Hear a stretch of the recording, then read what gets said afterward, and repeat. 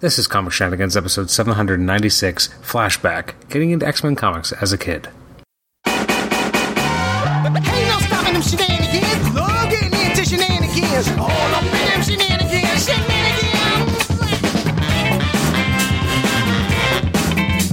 Shenanigans. Shenanigans. Shenanigans.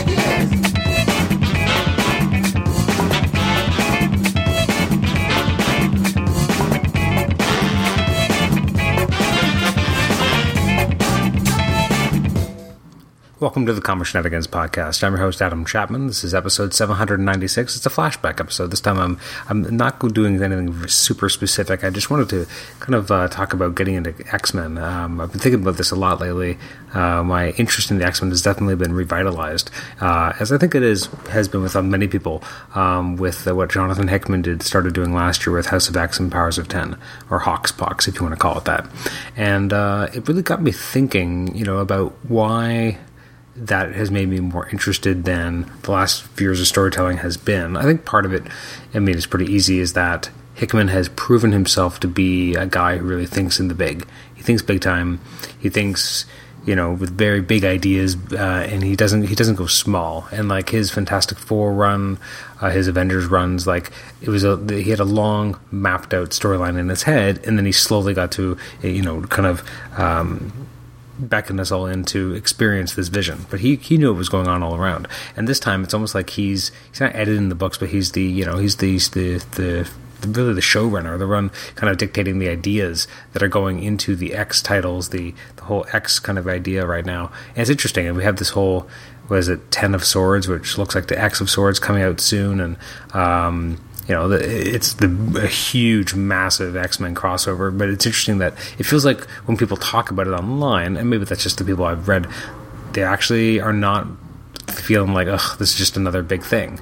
Although it's interesting, this year you have Empire, and I really don't think anyone's really spoken ill of Empire either, because it just feels like a cool idea and something that could be really interesting.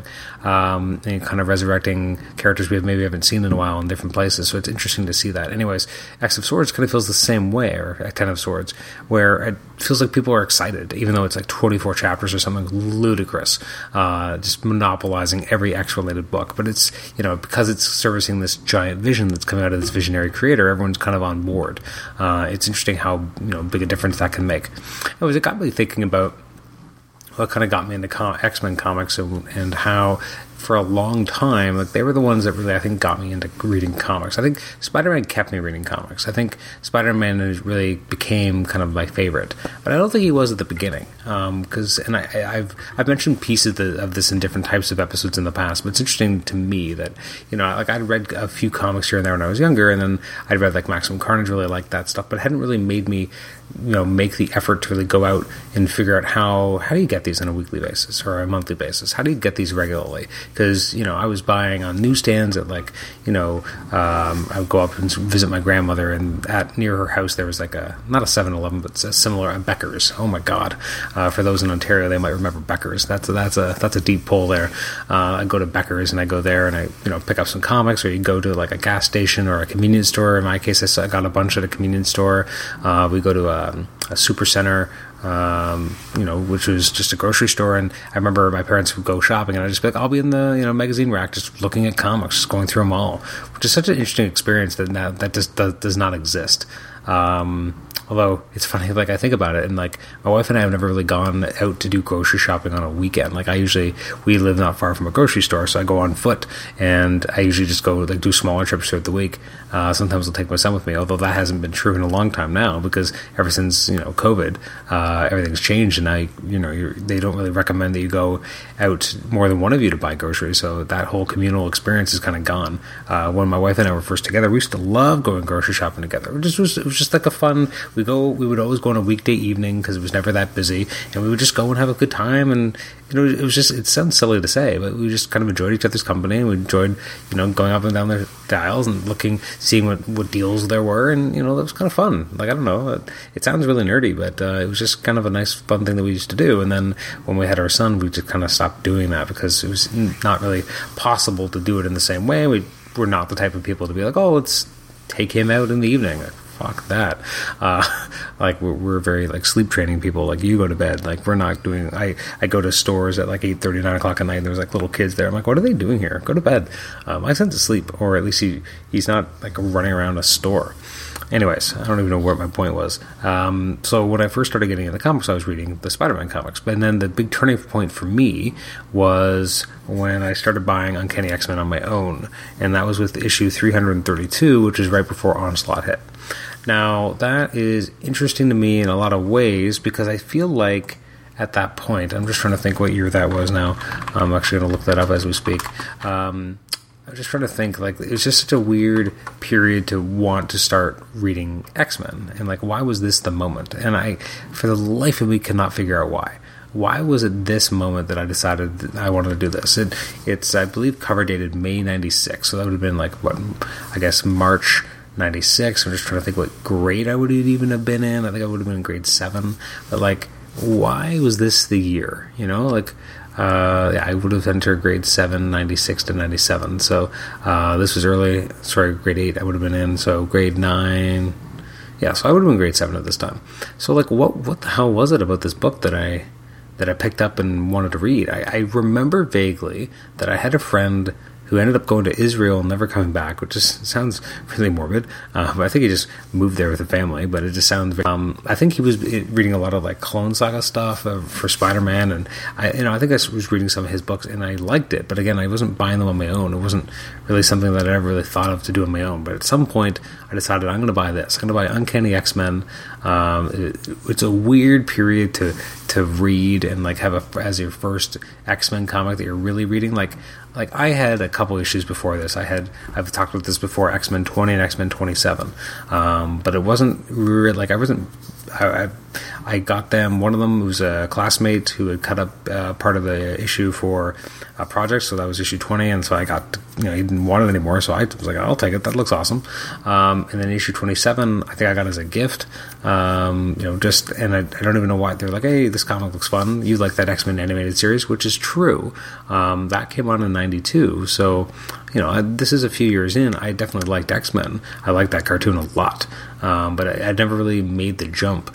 So something about, I'm always curious, what the hell was it about this? And it's the weirdest period to buy, to like, you open up the first page and you have Wolverine with no nose. And as a kid, you're just kind of like, all right, cool. But like nowadays, I look at it and go like, what? And it's like, it's by Joe Mad, so you have a great artist doing it.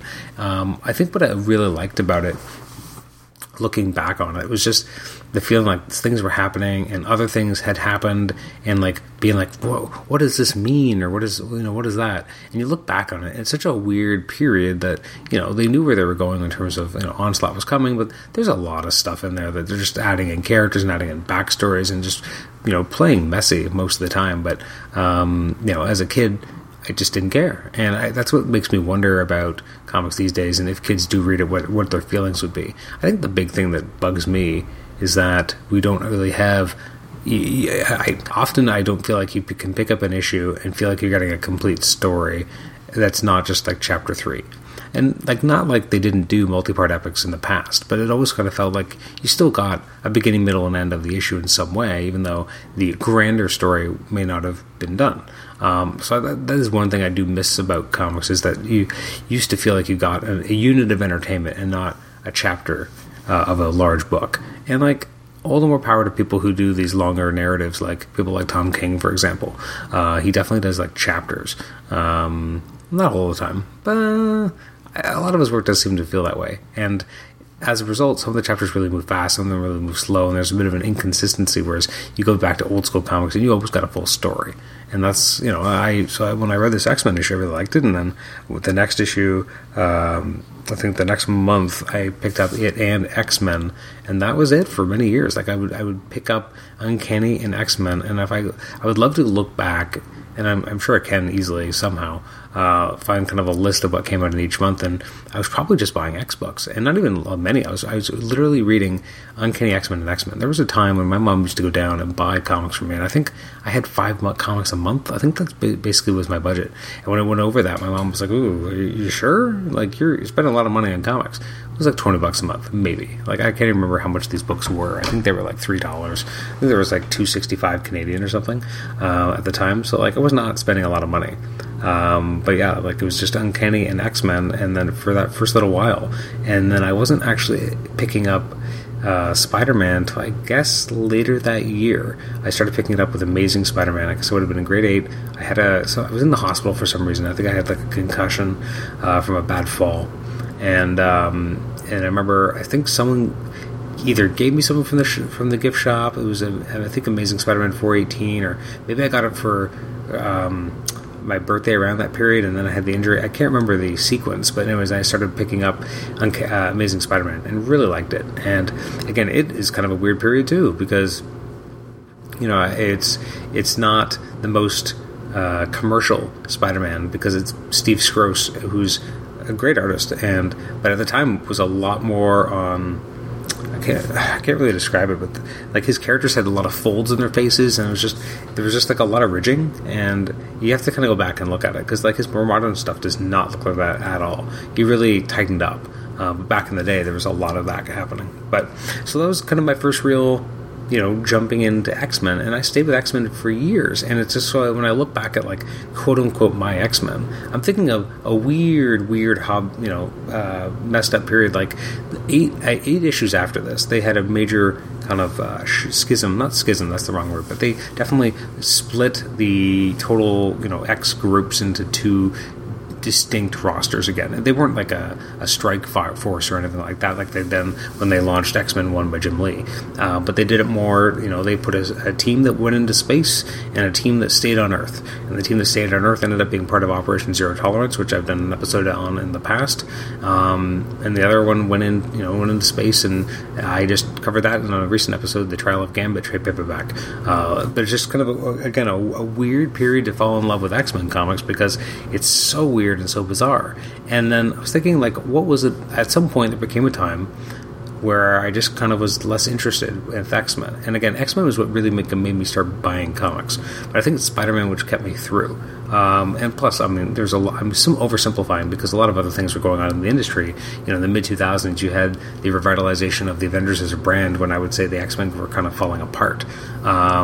I, as a kid, and I struggle with this, was just not a big fan of Grant Morrison's new X-Men. And I think part of it, and I think I've said this before, I think part of it does come down to the art. I think if there had been different art, I was not a Frank Quitely fan at the time. I've come around a little bit. I love his All-Star Superman, but his X-Men just never quite felt right to me. But he had weird stuff in there. You had like Igor Korty, whose artwork always felt rushed and like it shouldn't really be there, and they should have waited or gotten a better fill-in. Then you had stuff like Ethan Van Sciver, who did really great work there. You had Phil Jimenez did some work. Like, there was some really good stuff in and around that period as well. But it was just never my X-Men at the time. It felt so different. And again, I hadn't been reading comics that long. Like, when the X-Men movie came out, I was buying comics maybe 4 years, like just over 4 years. But again, when you're...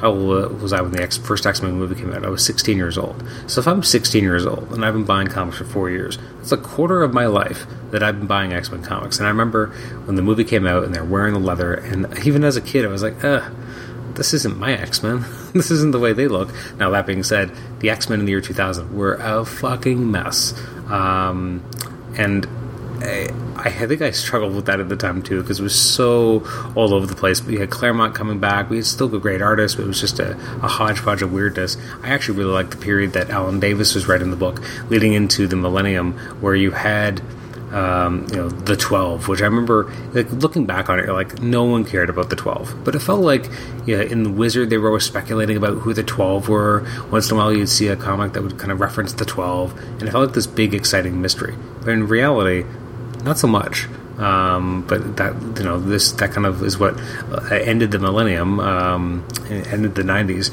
And you had a big storyline where Cyclops apparently died because he was like merged with Apocalypse, and then eventually they'd find him. He'd get better. But it was just, that felt like a big crescendo. Like, it was building off like a year's worth of stories, and I really liked that period.